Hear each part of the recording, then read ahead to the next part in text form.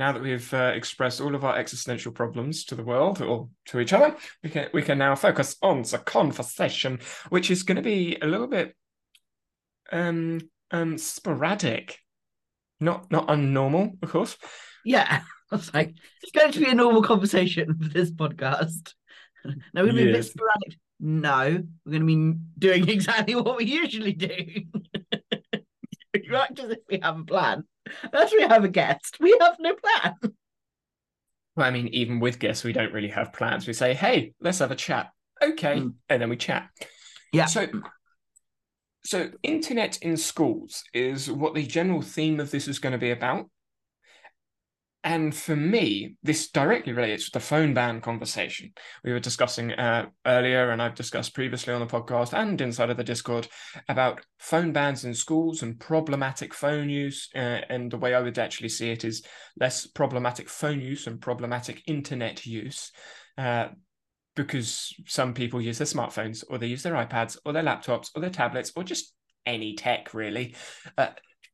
And so for me, as someone that has grown up partly with tech, partly without tech inside of school, I think the BlackBerry phone was like a thing when I was in primary school. What was I, year five? Yeah. Obviously, the Nokia was the big one when you first start, the Nokia brick that everyone refers to, but it wasn't really a phone. Like, it was a phone, but it wasn't a phone. Hot take for you this morning. The Nokia is not a phone. It's okay. It's nothing groundbreaking when it comes to when you compare phones, like the Nokia brick phone to the really old all you can do is dial and call phones. All the Nokia had was like the Snake game. Like, that's all. And that right there is why it's fucking genius. But I hated the game. That sounds like a you problem. Every time I played it, I'm like, this is so boring. This is so boring. Which is why I always play football with a tennis ball, because we weren't allowed to play football with a proper football because health and safety reasons. Yeah, I know. So all of our school shoes got scuffed because we ended up kicking the floor because the tennis ball was so small. Sometimes this is how bad it got. Sometimes the tennis ball broke because it was not been like designed for people kicking it. And obviously, when you tackle, you squash the ball together. And tennis balls are two halves. So sometimes we had half a tennis ball. And because we had no tennis ball, so people, this is my primary school, right? This is how the primary school worked when I was there for sports. We weren't allowed to use footballs, so we used tennis balls because they were allowed to be used. But people didn't buy tennis balls to play tennis. So we had we as students, as children, would buy tennis balls to take a tennis ball into school to use as a football. We would go outside of schools to try and find tennis balls in the grass and the hedges to use them at lunchtime and break time as footballs. And if one broke and no one had a tennis ball, you'd use half a tennis ball. So if you were to go to any of the people, like the sporty people in my year group at school, in their bags would be their books, their pens, and 2 or 3 tennis balls. Because if a tennis ball went over the fence, you'd get another tennis ball out. Yeah. But welcome to my life at primary school. Anyway, How is a tennis ball safer than a football? I have no idea. When a tennis ball hits you in the face, it Yeah, really hurts. that hurts more than a bloody football. Yes. And Physics. it's easier to miss it as well. Physics. Yeah. Football, bigger. Tennis ball, smaller. Physics. So I'm on top of that then. Sometimes we weren't allowed to. Yeah, I know. Forget internet in schools. Sometimes, when we weren't allowed to play football because it was too wet and it was unsafe, or there'd been like an incident about something at school, and the teacher goes, "Okay, we're going to ban football in the playgrounds for however many weeks." We'd play something called throwball, right? It's not handball, which is like what you may think of, like European handball. It's similar though, so it's still using a tennis ball. We came up with this game, and we used this game when we were at school. I have no idea if it's an actual thing, but it's basically football. But you can't throw anything in the opponent's half. So essentially, you're split into teams, and when you get the ball, you have to throw the ball into the goal on the other side, but you can't get past the halfway line. So essentially, you run to the halfway line and you throw it as hard as you physically can at the goal, and everyone else is going to try and stop it. Yeah. That sounds so much safer. So sometimes we'd play with 2 or 3 tennis balls. So you'd have like one tennis ball being launched miles in the air at your goal, the other one being launched like directly because you're standing in front of the goal at your face. So you're like, I'm looking forward so I don't get hit by that ball, but I need to make sure the ball in the air doesn't smack me in the head.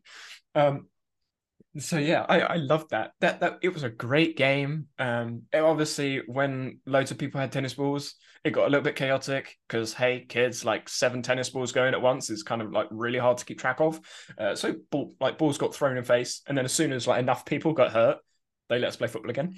Welcome to school in the early 2000s. And that's why I used to hide behind the door in my primary school. There was like a little corner behind the door which leads out into the playground. I just stayed in that corner. Didn't play any sport because there was a football going around all the time. And due to my sight, couldn't see it, so I always got hit. Yeah. Yeah, see, I had 2 eyes at that time, but obviously I was always half deaf. So if there was something coming or someone shouting at me, I had no idea where the noise, what anything was coming from. I would just duck. As soon as if I heard my name, I would duck.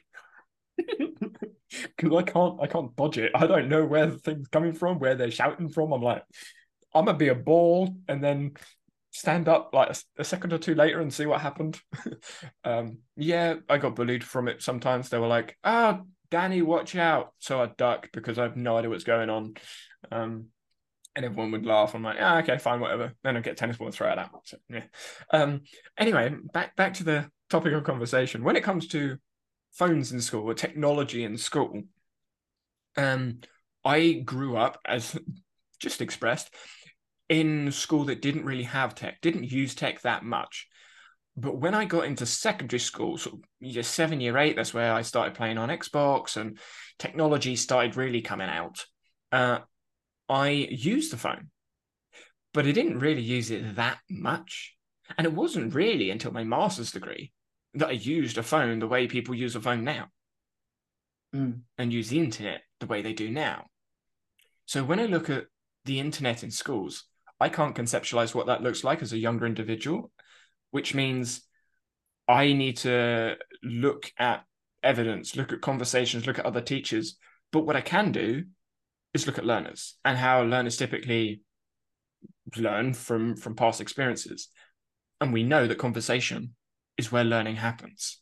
Where best to have conversation than in person and online? Yeah.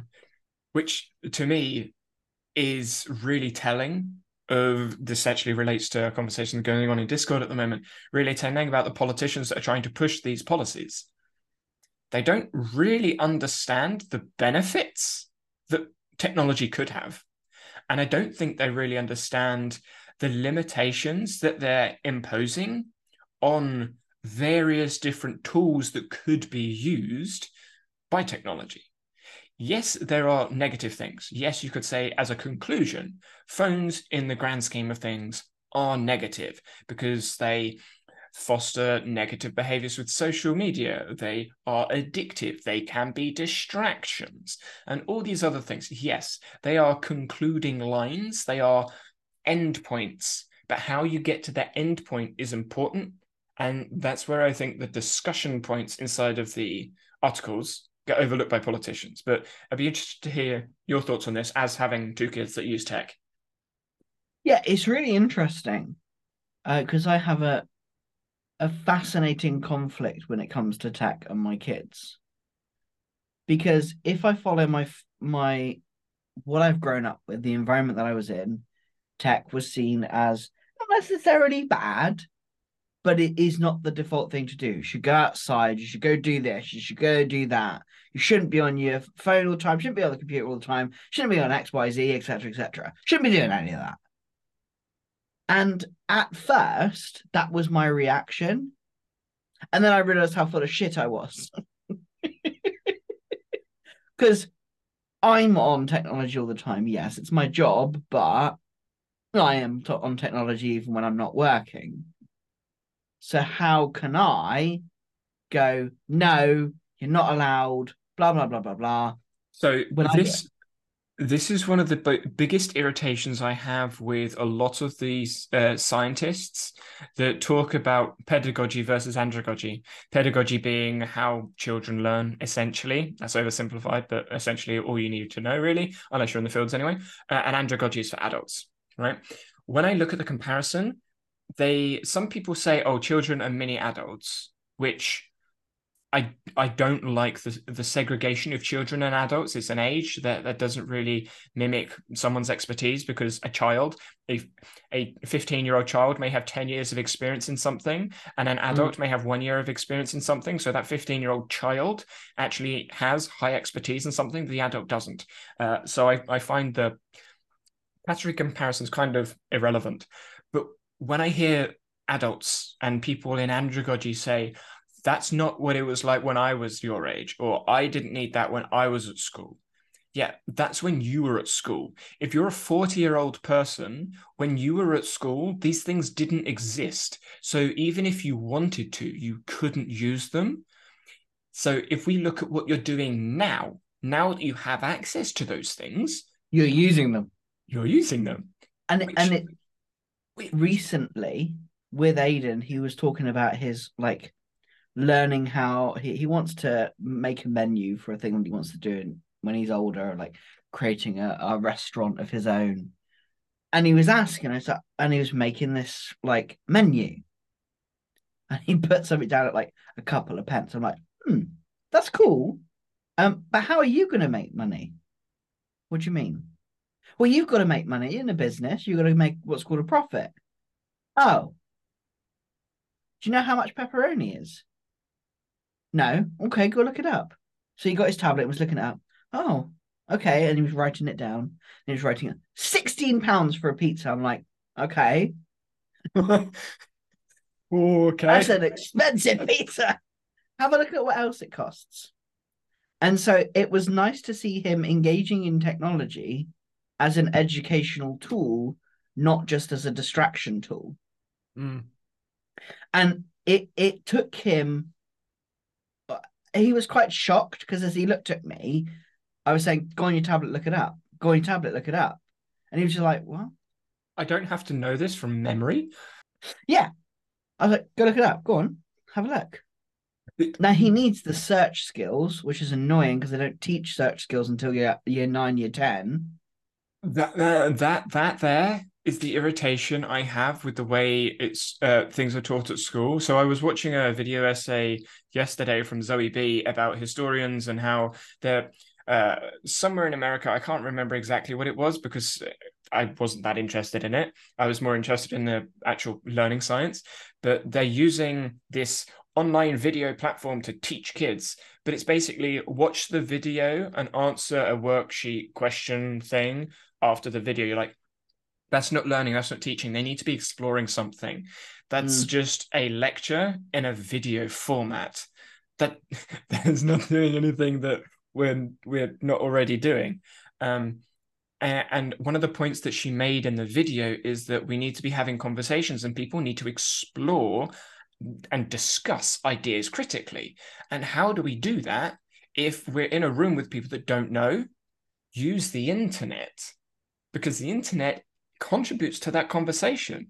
Yeah, it can be a distraction, but if you're interested in the conversation, it's no longer a distraction, it's a help. Mm.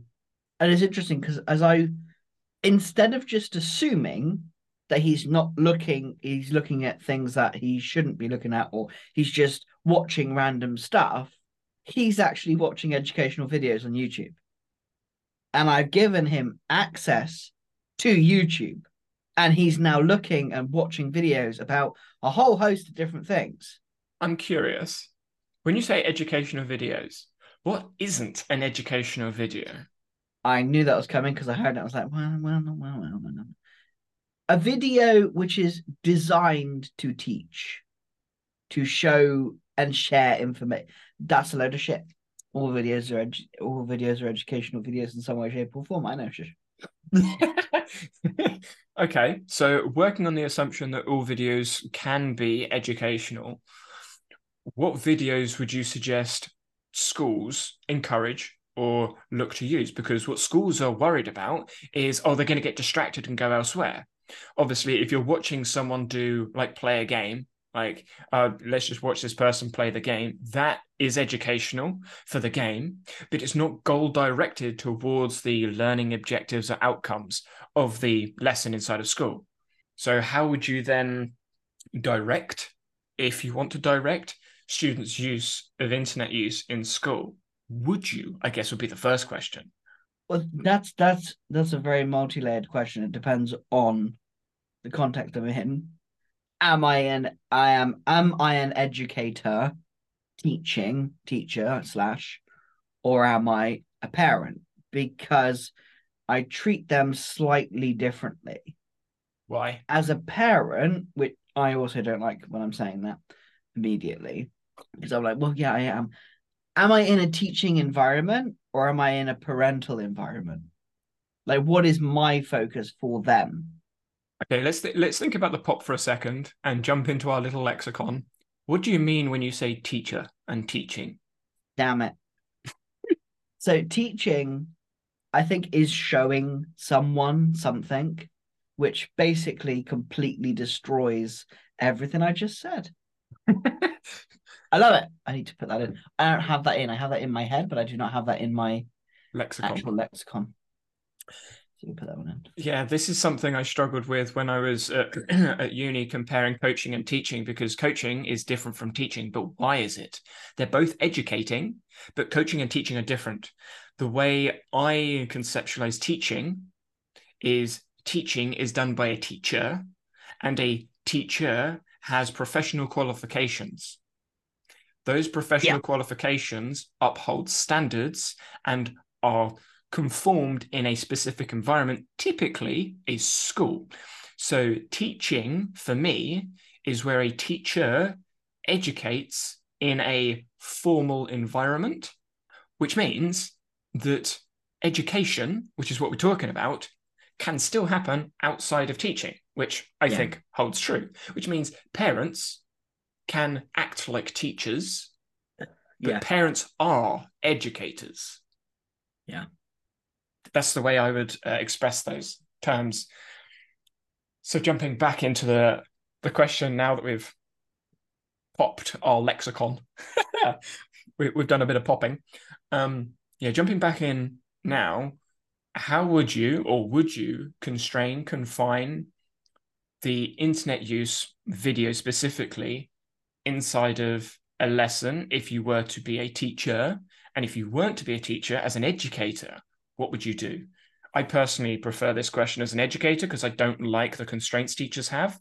Yeah, that was kind of my thing. As an educator, would I don't know whether I would constrain it as such. I wouldn't limit is where my what I'm hearing from constrain. It also depends on most of the time, no. Unless they ask a specific question about a specific thing. And I'm like, I don't know. Let's go find out. And then maybe there is a directed behavior there.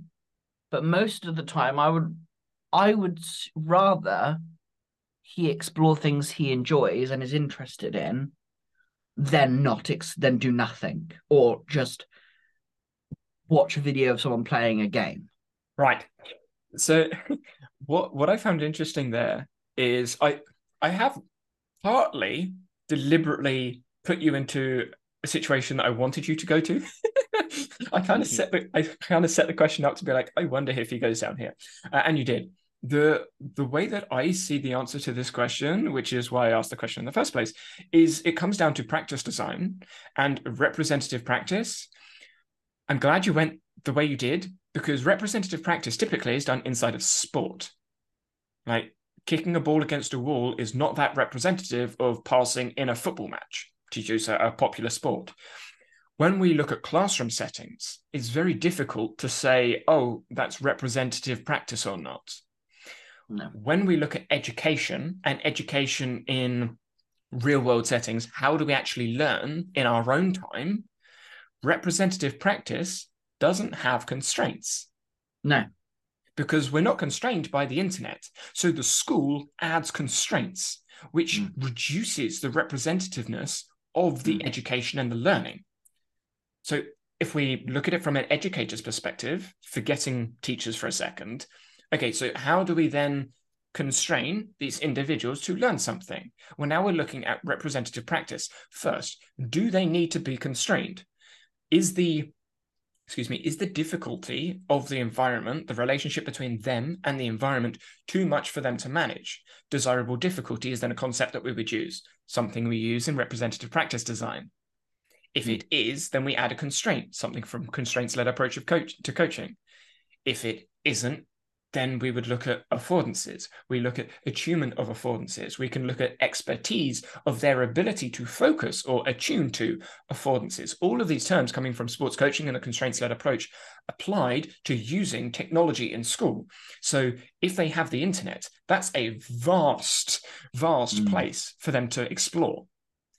If they have too much information, they have too many questions, they have no idea where to start, or they don't know what the point is, then you would constrain the environment as the educator in either directing them at a question, directing them at a problem, or constraining the tools that they have to start with, maybe constraining the time they have, constraining the output. So saying, you're going to make a 5-minute video, you're going to write 1,000 words about this, you're going to answer 4 questions, you're going to talk to that person. Add a constraint to the task environment. So the practice design, the individual now has to try and find a solution to that. Well, if you've got 10 minutes to do something, there are 2 constraints. You've got to do something and you've got 10 minutes. Well, now watching this game is not going to get me to the goal. So they can't now do what they still have the opportunity to do that. So the affordance is still there, but it doesn't align with the goal-directed behavior, the representative practice of actually getting to the objective in traditional teaching senses, the learning objective. That's the way I would articulate how to use the internet in schools. It's not saying you can't use phones, you can't use the internet. Set them a task, set them a challenge, create an environment for students that can use the tools and use the tools to help them get there if it actually helps. If they realize they've been on the internet for half an hour, they've got 10 minutes left of the lesson, they've got to get something done, they've got to go, you know what, I just got to write something. And they've learned that, okay, maybe I shouldn't have done all of these other searches on the internet to try and find the solution. So now in the next lesson, they realize, actually, I don't want to do all the searching because in the last lesson, I didn't have enough time to finish it. Now they're learning healthy internet use through school, which is obviously a lifelong skill. That's my view on it. Yeah, I agree. Do you have any questions about that? Or is there anything that comes up, limitations about that approach? None that are mine. None that are like not built from preconceived notions, which I recognize. Go on. Because obviously this conversation is about airing them, and I don't want to be like... it's literally obviously the my previous experience of the internet of like, oh, shouldn't do this, shouldn't do that, overprotection, trying to make sure that they're doing the right thing, which isn't a thing, which I know. And so it's interesting, especially with the difference between the two, whereas Erin is just watching stuff. And so it's really interesting, the difference, whereas Aiden is traditionally learning stuff. If we look at it like that, she is not learning stuff, except she is learning stuff. She's learning social interaction through cartoons and other things and other concepts. So I started asking, which is after a previous conversation, I think you mentioned this. I'm like, oh, that's a good point. And so I just started asking and it was interesting to see her responses. Out of curiosity, have you noticed anything through your questions? Noticed anything in the way that she's behaving from cartoons? Because from my experience, kids mimic what they see. So if something happens in a cartoon, she'll do it. Yes. Do you ask her why she's doing those things? Yes. What does she say? I don't know. Okay. I Or because it's funny. yeah. And in fact, I do those things too, because I know the cartoon she's watching. So I use the same voices because it's something that I enjoy. And she loves that. Yeah. It's it's interesting how when we're younger, because of our either, well, I don't want to put an age to it, but lack of vocabulary or lack of experience expressing different behaviors through words, Mm, I don't know is the easy answer. mm. But we do know, because otherwise we wouldn't do it. Like, it's a behavior that we've gained through experiences because that's what we learn. I will be publishing an article by the time this goes out, it will be published, about the assumptions that we take with gaining knowledge and the tabula rasa and us not having knowledge at birth. I would argue that we do, and that we gain knowledge through experiences. But if we've got the knowledge, then we do know, in quote marks, we do know, we just can't articulate it, and they are two different types of knowledge about and knowledge of. That's that's another conversation, but that to me is really interesting for a couple of reasons. One, when you then look at those individuals that are learning different things from topics, I would then want to go, okay, what are the limitations of that? Because there's got to be a limitation of them just learning from cartoons. Or, Mm.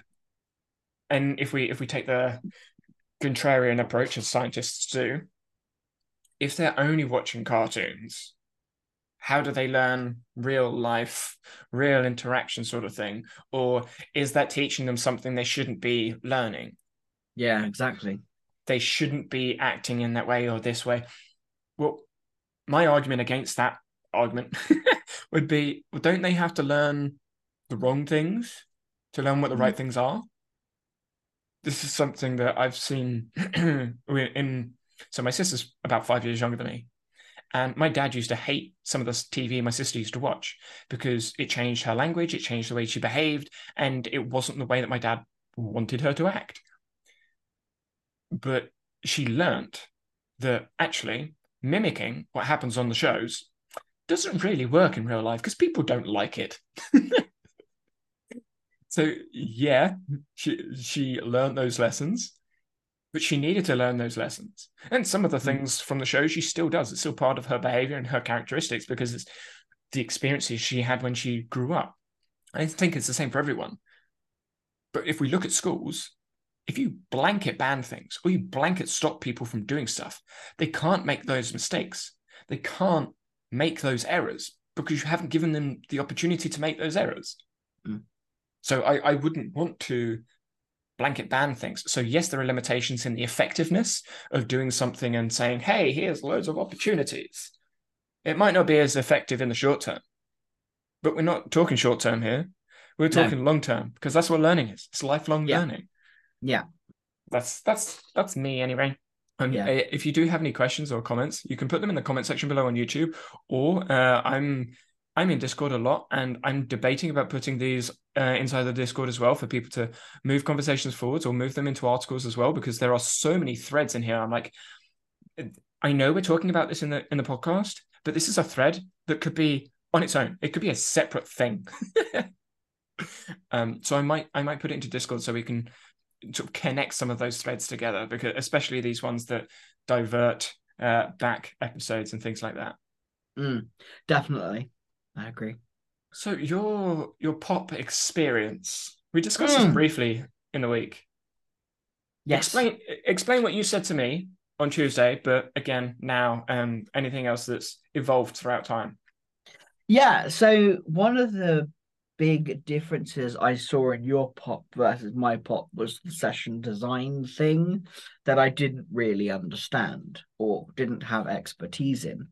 And I thought, oh, that's something that's very different between us. A lot of what we believe and do matches quite similarly, which makes sense considering the conversations we have.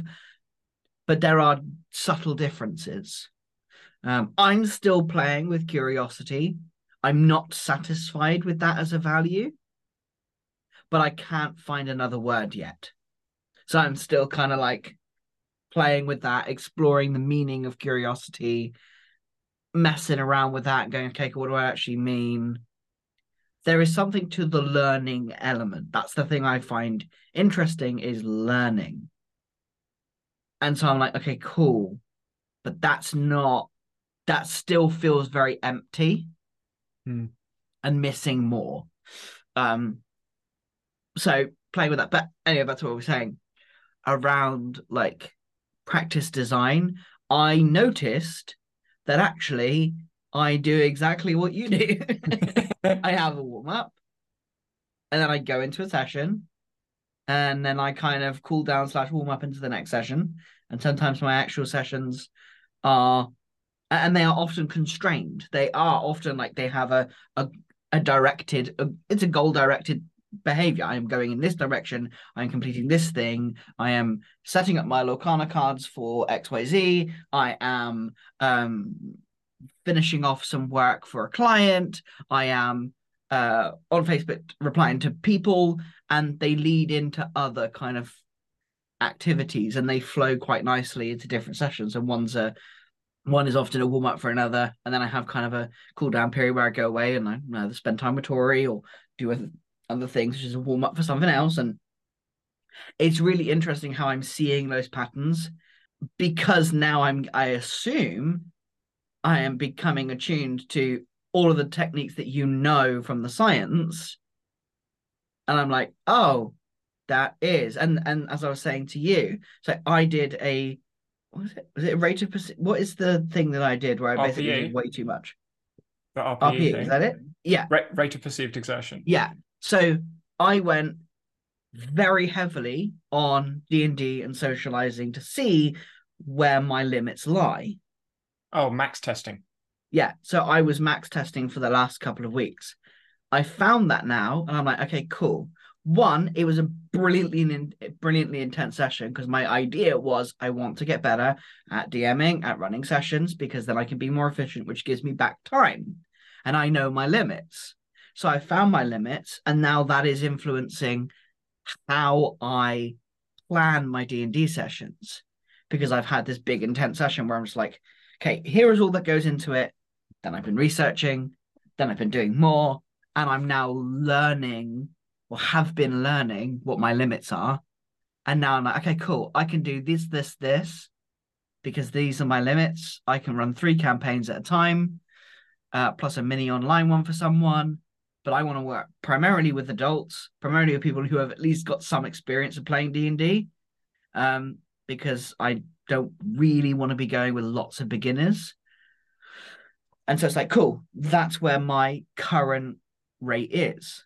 So that's helped put that into a kind of an understanding and expertise in where what I wish to do and how much social I want to do. Yeah.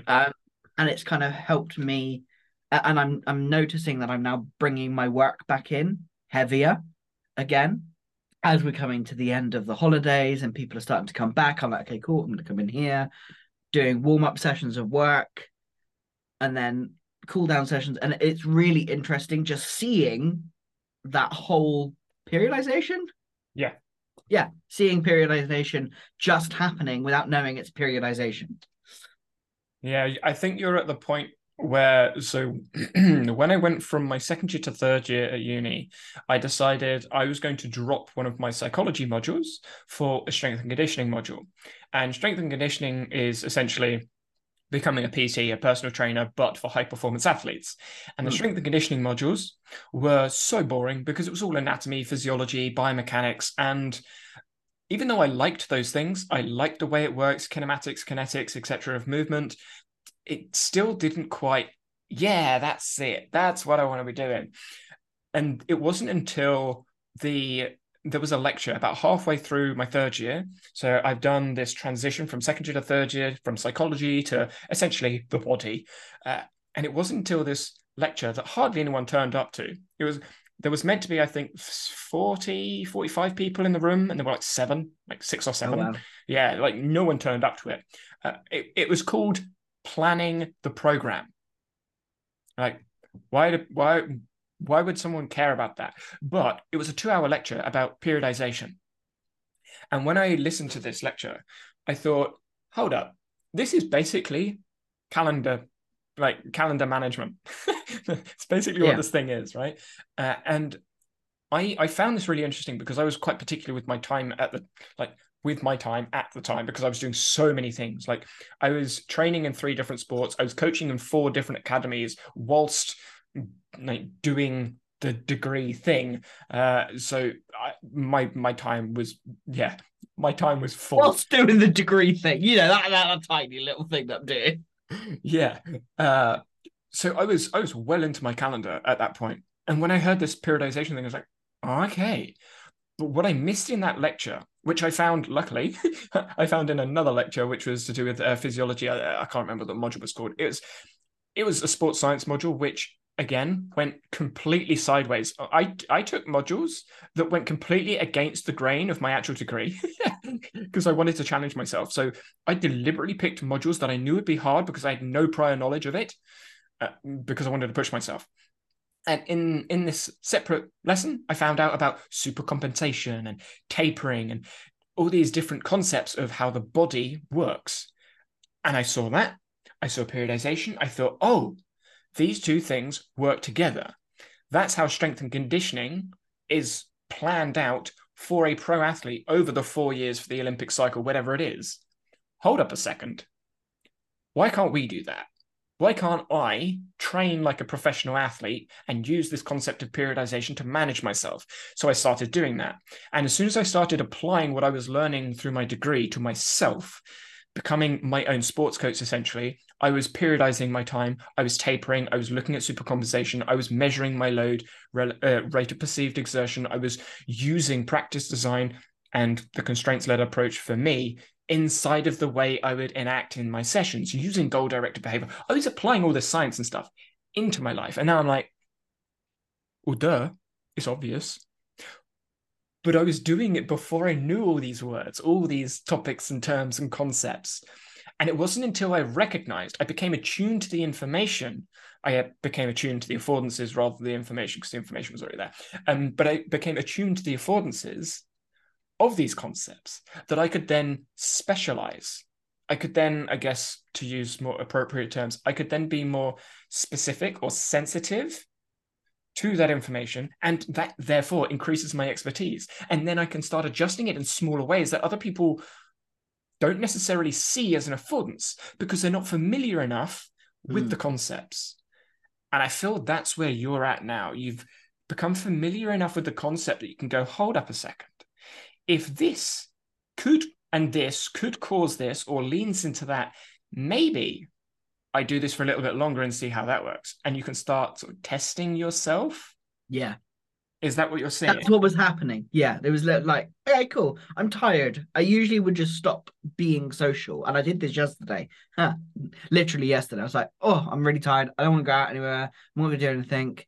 And then there was an offer to come down and do Locarno, which I'm kind of enjoying. I'm really enjoying it. Something that I can enjoy with my kids and enjoy socially on the side, with other people, which is what I want to be doing. So I was like, okay, cool. Let's go test that. Let's go and see whether I have reached, what is the term? It's not overexertion because that's not quite right, but it's that when it's non-functional overreaching. Overreaching. Yeah, that's when it's beyond beneficial. And when there's non-functional, non-functional. Yeah. So non-functional overreaching. So I was like, okay, let's see. And it was interesting how it wasn't overreaching. And I was like, oh, I'm not actually as tired as I think I would be. And I was like, that's fascinating. I thought I'd be dead this morning, but I'm not because I'm engaging in stimulating conversation. Oh, that's interesting. Okay, cool. Yeah. And we were talking about it before. Yes, I love and I was this. like, oh, shit, this is so cool. So this is where I think the concept of supercompensation. I'm going really deep into the weeds now. I expressed this a little bit inside the Patreon pop event. So if you're a Patreon listening, then you can see the replay of that event. But essentially, this is going to be very simplified. When you train, if you start at arbitrary number of 0, you obviously expend energy, right? You're doing something. So say you go down a little bit, say -1.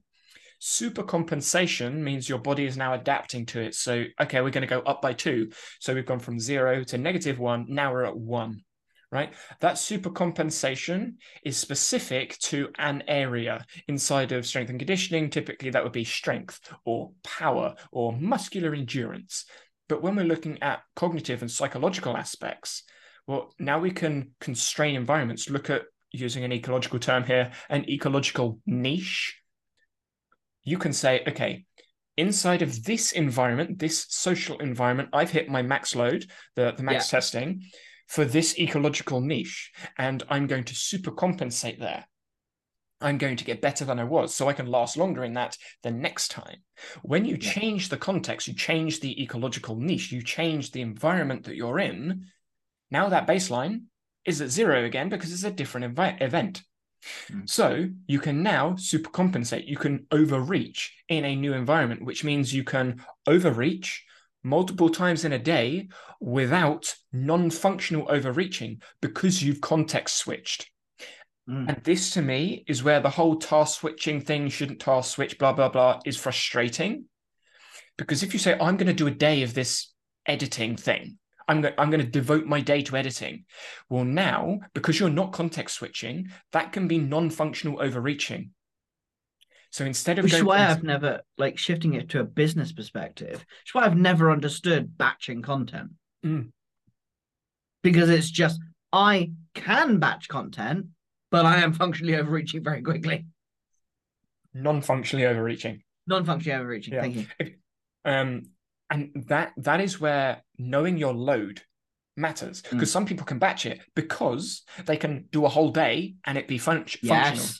Some people can't because it's non-functional for them because they don't have the expertise. Their arbitrary baseline of 0 is not at 0 when you compare the two people, because non-functional overreaching, using these arbitrary numbers that I'm talking about, we go from 0, -1 because we've expended energy, but we start doing something again before we supercompensate to 1. So we go from 0, -1, maybe you get to 0, but then you go again. Well, now you're going down to -2. And then when you go up to supercompensate, instead of supercompensating back to 1, you're now at -1. And then you go again. So say, for example, you have 3 editing sessions in a day instead of 1. You do 1 session, you go from 0 to -1 to 1. You do 3 sessions, you go from 0 to -1, then to 0, then to -2, then to -1, now to -3. So, and now that's that rate of you just pushing. And now you start going down, which means in order to get back to 0, you have to not do anything for a day, 2 days, 3 days, rest and recover. So instead of doing 3 editing sessions on 1 day, then not doing any editing for 2 days, you could just do an editing session each day. And then at the end of those 3 days, if you've done it a blocked 1 day and then 2 days, you go from 0 to 0 because you've had to rest and recover. But if you've done it sectioned, you've gone from 0 to 3. So what would you prefer to do? You batch it in 1 day and go from baseline 0 to 0 because you needed to rest and recover, or you go from 0 to 3 because you spread it out over 3 days. I think that's a no-brainer. And this is how athletes train. This is why they spread out their load. This is why they periodize their sessions. Why don't we do this in the way that we manage our energy inside of work and school? Because the concept isn't taught to us, so we can't manipulate those elements. Hopefully this is making sense. Obviously, this is audio. I'm thinking of doing a video about this, explaining this concept, but yeah. Yeah, I think I want to understand the theory now. So I'm like, oh, do you have that in your vault? I don't have it expressed in a way that would make sense to someone that isn't me. Cool. I do post a couple of images inside the Patreon event that I mentioned earlier, so you can look at those images. Yeah, because that'd be useful to kind of, because now I know what I'm doing. I think we spoke about this ages ago. I have this much knowledge of it, and I'm teetering on the edge. So I want to just go, what? Let's expand that a little bit, so I'm not like, oh. Yeah, I can. The image I'm imagining is you've got the cylinder and then you've got the balance board. That's what I imagine you on. You're sort of like putting your feet and then you're like going side to side, like wobbling. You're like, I'm just like, I need this to get bigger a little bit, please. Yeah, I'm there with like two square blocks just firmly stood there, and you're like, yeah, just hold up. But I feel like that's where I'm at when I'm speaking with other individuals in free energy principle and maximum energy efficiency and those sort of theories. I'm like, hold up, give me a second right now. Yeah, I'm gonna ask you a bunch of questions after we finish about papers and stuff to look at. Nice. Sounds good. Right. So moving into the comment section, there's been some great comments coming in on YouTube. I've been liking them, hearting them. But quite a few of them aren't things that we can expand on very easily. They're sort of Mm. like they liked using the tool, they didn't like using that tool, they liked hearing this thing, and they shared their thoughts on it. But I got this comment from Dovas from a previous episode about social media, and they listed some points, and I wanted to explore those points just a tad. The first one.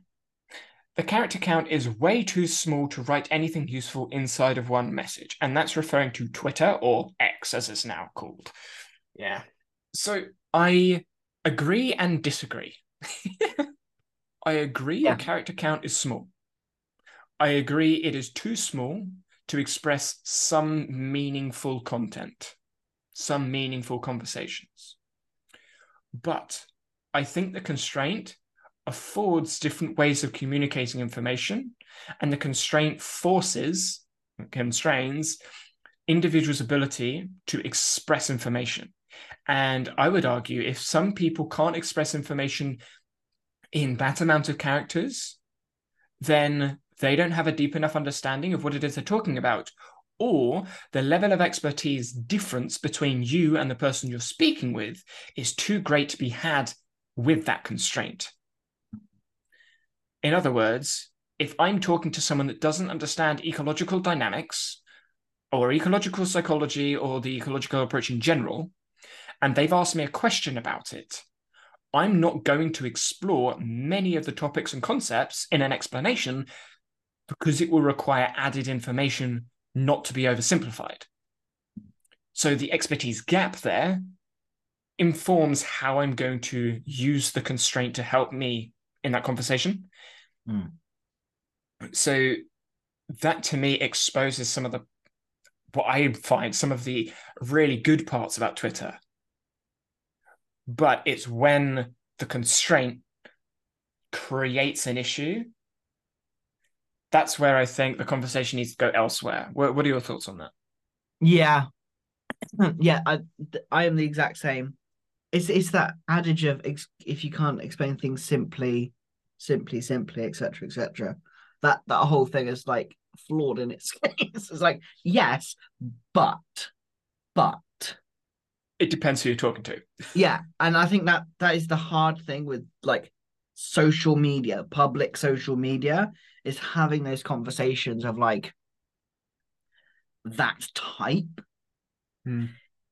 is much harder to do in tiny little snippets. And I think that was something that when I was doing social media, I really struggled with Hmm. and still do to a certain degree, which is why I like having deep conversations with people. Like, saying that you can't have deep conversations with people on Twitter. You can't, not easily, but Again, I it's that think I like, think it depends who you're speaking to. yeah, Because a lot of the interactions I have with Twitter, I don't know how many people. I keep calling it Twitter. I'm going to call it Twitter because it's easier. Um, but a lot of the interactions I have with people on Twitter in the academic space inside of my educational science list, they are extremely deep. Like we are yeah, talking about comparing three fundamentally different philosophical approaches that are rooted in centuries of discussion. And that conversation can be conveyed in a couple of sentences with some very specific terms and words used with combined meaning behind those words and terms. So that is extremely dense, but that is with two people that have similar levels of expertise in the conversation topic. It's where you have varying levels of expertise in a conversation that I see friction points happen. What's worrying to me is when people think they have expertise in a topic of conversation, they share potential thoughts, points, topics about their perceived level of expertise. I don't want to say Dunning-Kruger effect because I don't think that's applicable here, but it's somewhat related. And then instead of having a counter argument or a point to go against it, they then use the emotional argument of you're attacking them, or I'm attacking you, or you're attacking each other, or this is just argument for argument's sake. Yes. There are lots of examples of that all over Twitter from literally every span of the world. And it's even in academia. Like, academia even has this problem. That's what the Harvard scandal was all about with Francesca Gino. She basically was accused of making things up. And instead of having a counter argument or a rebuttal or publishing something to say, actually, I disagree with you, she sued them. Like, why can't you just have a discussion about this? Her argument is, oh, money, blah, blah, blah. Yeah, great. But when you look at the science, someone said, I disagree with you. And you said, I'm going to sue you. I don't get the logic. Okay, I'll rephrase that. I do get the logic. I don't agree with the logic. So yeah, that's a very diverse conversation from the original point, which was about character count on Twitter or X. But that's the way I see the character count. It's a constraint that affords opportunities, and the opportunities of behavior is what I would love to see. That's why I love Twitter. A lot of people say, oh, Twitter's this, Twitter's that, Twitter's toxic. No, it's not. You are perceiving Twitter as toxic because you're not looking deep enough into the conversation, the relationship between the two individuals or three, multiple individuals in the conversation. I would see that as a problem with your interpretation of the conversation rather than the conversation itself, because I very rarely see toxic conversation. I see a point that could be perceived as emotionally driven. Yes, everything's emotionally driven, but it doesn't inherently come with a toxic view. Even with politicians, you can say, inside the education field at the moment, Gillian, who's the education secretary in the UK, she posts something and you're going to get loads of people saying, you should be doing this, you should be solving this, you should be solving that. And it's emotionally driven from people not getting the right wages as teachers. Yes, you could see that as, okay, Gillian is doing things wrong or not doing things well enough for these people, or these people are arguing against them and fighting for freedom against power, whatever you want to talk about with the interpretation. But at the end of the day, it's a person that's trying to do something and people that want her to do something else. So how do we have a conversation about that? And those are the points missed on Twitter and X. Okay. Point 2, even if you write many messages, there's a chance that people don't see them or see them out of context from the earlier messages. This is exactly what you were just saying. Exactly the point. You only see half of it, miss the context, and then... I feel that this is not a problem that can be solved by tech or by a device. No, it's human. Yeah. I think they're user errors. I think the lack of skill in the public to be diligent enough to find the context is the issue, not the tech itself. No, the tech's fine. There's nothing wrong with the tech. The tech has threads. You pull up, see the rest of the context. Come on. And I think what would be useful as a cultural move or cultural shift is that instead of assuming the person has the full context, when you read their response, confirm that. And this comes from motivational interviewing. Yeah. Instead of assuming what you think they mean, confirm what they mean with them. So instead of saying, oh, you're wrong because blah, blah, blah, or I disagree with you because blah, blah, blah, say, do you mean this from what they said here? Or is your meaning the same as this meaning? And this is what I do in my conversations all the time. And I actually find, kind of ironically, that is where people stop. That's where people stop responding. Because that then is me arguing with them with the words that they've chosen to use. And if you don't have an argument against yourself, you don't understand what it is that you're talking about well enough. Mm. And that's where people start to get emotional. That's the whole point of motivational interviewing, is to dive in deep at the emotional points, the emotional triggers, the rooted beliefs that you hold. And that's what I wish other people would do as a culture. Be psychologically safe to say, okay, I assume you mean this from this. Have you thought about it? Like, have you used this quote or thought about it from this perspective, from this lens, or is it just that one? And that to me is being empathetic with other people, just in general. Mm. How do we do that? I think we just need to do it. You can't tell people to do something if you're not doing it yourself. And this is where, inside of my POP, behavioral integrity. If you're going to tell someone to be empathetic with people, or if you're going to tell someone that, oh yeah, we need to understand where other people are coming from, we need to understand perspectives, then actually understand perspectives. Go into the conversation. Don't just respond once or twice and then expect that to be good enough, because you can't send one or two messages with a couple of words and then expect to understand their perspective or the meaning behind the conversation or the point or the topic that they're making. And I would imagine everyone can think of multiple examples from all different fields where someone has made an assumption and the assumption was built on a misunderstanding of communication. Happens all over the place. Yeah. Anything else you want to add? Because I feel like I'm just sitting here ranting. No, I just agree with you. I'm like, yeah. Okay, we'll move on to point 3 then. All answers to one tweet are now the source of new answers that can themselves have answers that are without connection to other answers. I'm going to tie this in with the next couple because I think these are all related. That means one tweet with hundreds of answers is already fractured into hundreds of conversations. If these hundreds of answers get tens of answers, then you have thousands of conversations, which means it can be impossible to follow the conversations and arguments all the way back to the original person. This, to me, emphasizes the butterfly effect, which is ingrained inside complexity theory, which is part of dynamical systems, which I think is a good thing. Yes. I'm reading all that going, yes, good. Yes, good. Yes, good. And I think it goes back to that idea of like being productive and not spending time online and wasting time listening to others' opinions. And I'm like, but to me, that's the most interesting. Like seeing diverging opinions and going, oh, that's interesting. I see that. Oh, is that what you mean? Or is that what you mean? And like asking those questions of like that is part of what my pop is, and kind of surmises that curiosity word that I'm still not quite happy with. But that surmises like I'm like, oh, that's so cool. I didn't see. Okay, cool.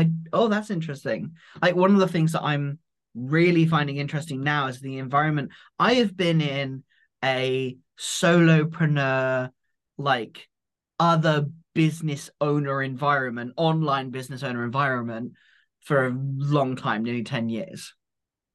You're old. Yeah, all right. We've gathered that. And there are probably listeners that are older than that. And they're like, oh, excuse me. Yeah. And it's been really interesting to step away from that. I guess from context, I have been online, as in actually online social media, for maybe 4 years. Maybe. I think it's 3 pushing 4. All right, yeah, you are. Wow. Mm-hmm. Just for context.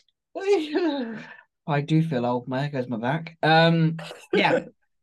I remember your first video that I saw. Oh, the first video that I saw. Yeah. I was going to say first video that's on Your Notion one. It was one of your Notion ones in the Facebook group. Oh wow! I remember seeing your first video. Oh wow! Yeah, I don't even remember what it was, but I remember it being like I think it's like this is a Notion page, or it's like a really simple one. I think. Yeah. I would have to look back on the channel, but yeah, it's been a while. It's mildly ironic that I'm 3-4 years down the line and I'm still saying the same thing I started with, is contribute to the conversation. Mm.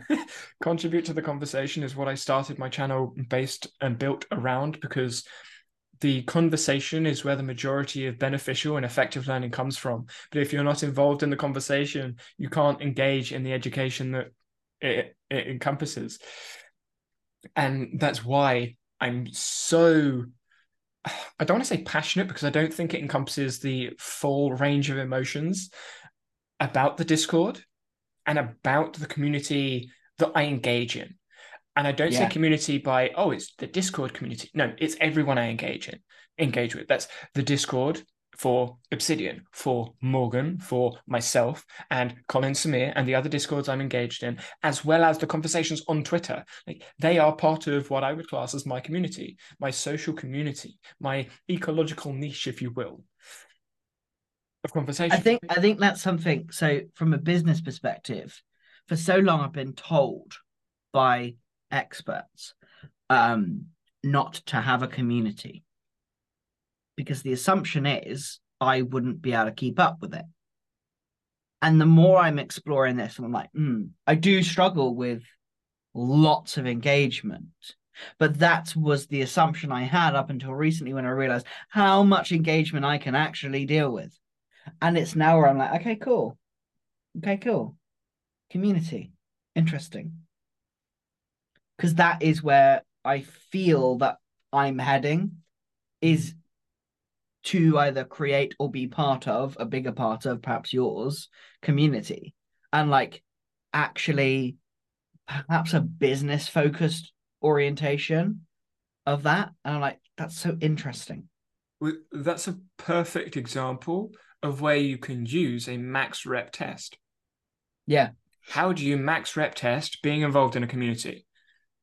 Spend a day, spend an hour, spend a week actively involved in a community. Or what I would do, because this is less of a rep thing, because it's less of one session, it's more of a continued involvement. So this is where you would do, inside of periodization, you'd call it a microcycle, which in physical stuff, that's normally like 2 to 4 weeks. But you would engage in a type of training for a length of time, 2 to 4 weeks, a microcycle, and see how your body, or you in this case, because we're engaged in cognitive as well, reacts to that. So I'm going to engage myself in that community for a week, for 2 weeks, and see how I react to that. What are good, what are bad, what work, what doesn't work, what drains me, what invigorates me. Because maybe you can sit there for like 2 hours responding to loads and loads of messages. And then you look at the clock and go, wow, it's been 2 hours. Oh, okay. I can engage in this. Or maybe you look at the threads and go, I really don't care about what you're talking about. I'm going to leave. Yep. Both of those are beneficial, especially for engaging in community. And of course, you're always welcome, John, in the community. Of course. Yeah, and this is something that I've learned inside of Discord, which is why I spend so much of my time inside of Discord, and not necessarily pushing people towards Discord, but encouraging people to go to Discord, because in there you can link between videos, between articles, and between past and present and future conversations, all in one place, and being able to tag, mention, search, all of these sorts of things in a conversation, whereas Twitter X can get lost. Threads do get overwhelming, and it's not as easy to find things back on Twitter as it is in Discord, especially the way that I've set out my Discord with the forums. You can just browse through the forums, like, oh yeah, that's the thread I want. Or you can look at the tag and go, okay, that's the type of conversation I'm looking for right now. Am I looking for a question? Am I looking for a discussion? And as discussions evolve, I would imagine discussion style tabs will come in. Are we talking about educational systems here? Are we talking about philosophies here? Are we talking about periodization here? Like those sorts of types of conversation, types of discussions. So if you want to go in and be like, hey, I want to talk about business, I want to talk about learning, online learning, content creation, maybe that becomes a tagged thread inside of discussions. Yeah. And you can't do that on most social media platforms. You'd need a community platform to do that. And Discord's free, it's accessible to everyone, and you can do all the things you'd really need to do. You got threads. And I mean, one thing I did find overwhelming with what I do find overwhelming with Discord is all the messages. However, with these kind of like more forum based kind of threads, that I enjoy a lot because I'm like, I can just go in, I'm just looking at yours, like Obsidian, onboarding update, cool, school has failed you, cool, sitting on the like I can, it feels more like a Reddit? bulletin board, which Yeah. you probably, please say you know that. Yeah, I know what Okay, bulletin good. board is. I thought I'd be really old then. No, I know what a bulletin board is. Well, think about it. My education has been about education. So I've Oh gone yeah, all good the way point. back to like the 1800s and how they used That's this true. education there. So Yeah. if I didn't know what a bulletin board is, I'd like fish slap myself. Yeah. So and it's very much like the traditional forums, which is where I started, and I love communities like that. Mm. That's why I've tried to emphasize the use of forums inside of my Discord. Yes, I have. So I have a couple of forums that are restricted on what can be added, such as the YouTube Yeah. channel and the event recaps, because obviously I don't want everyone posting random stuff in there. But I do have the discussion and the question forums where people can bring in any discussion topic that's interesting to explore. But sometimes, as you'll see in the general chat, a question or a point or a topic or a statement it doesn't need an entire thread. Yeah. And that's the combining those two things together, I just think is really nice. And having stages. So for those unfamiliar, I do a stage every Friday. So it's bi-weekly. One is an open week, then it's a Patreon week, then it's an open week and a Patreon week. So it goes back and forth. And having those stages, one gives me a chance to present what's happened in the community, kind of like a recap of conversations that's happened, but also an opportunity for other people to talk and engage in the conversation at a time, rather than it being all asynchronistic. Everyone can sort of come together and be like, okay, let's all like ground our ideas together and have a chat. As it grows, maybe that turns into more than once a week, or maybe we have more than one person talking on stage. But again, that's action and perception coupled together. Yeah. Yeah. It's really good. It's getting my like, ooh. It's getting my all Yeah. Ooh. right. Nice. So, with that, I think we can close out the episode for today. So, thanks for listening. Bye.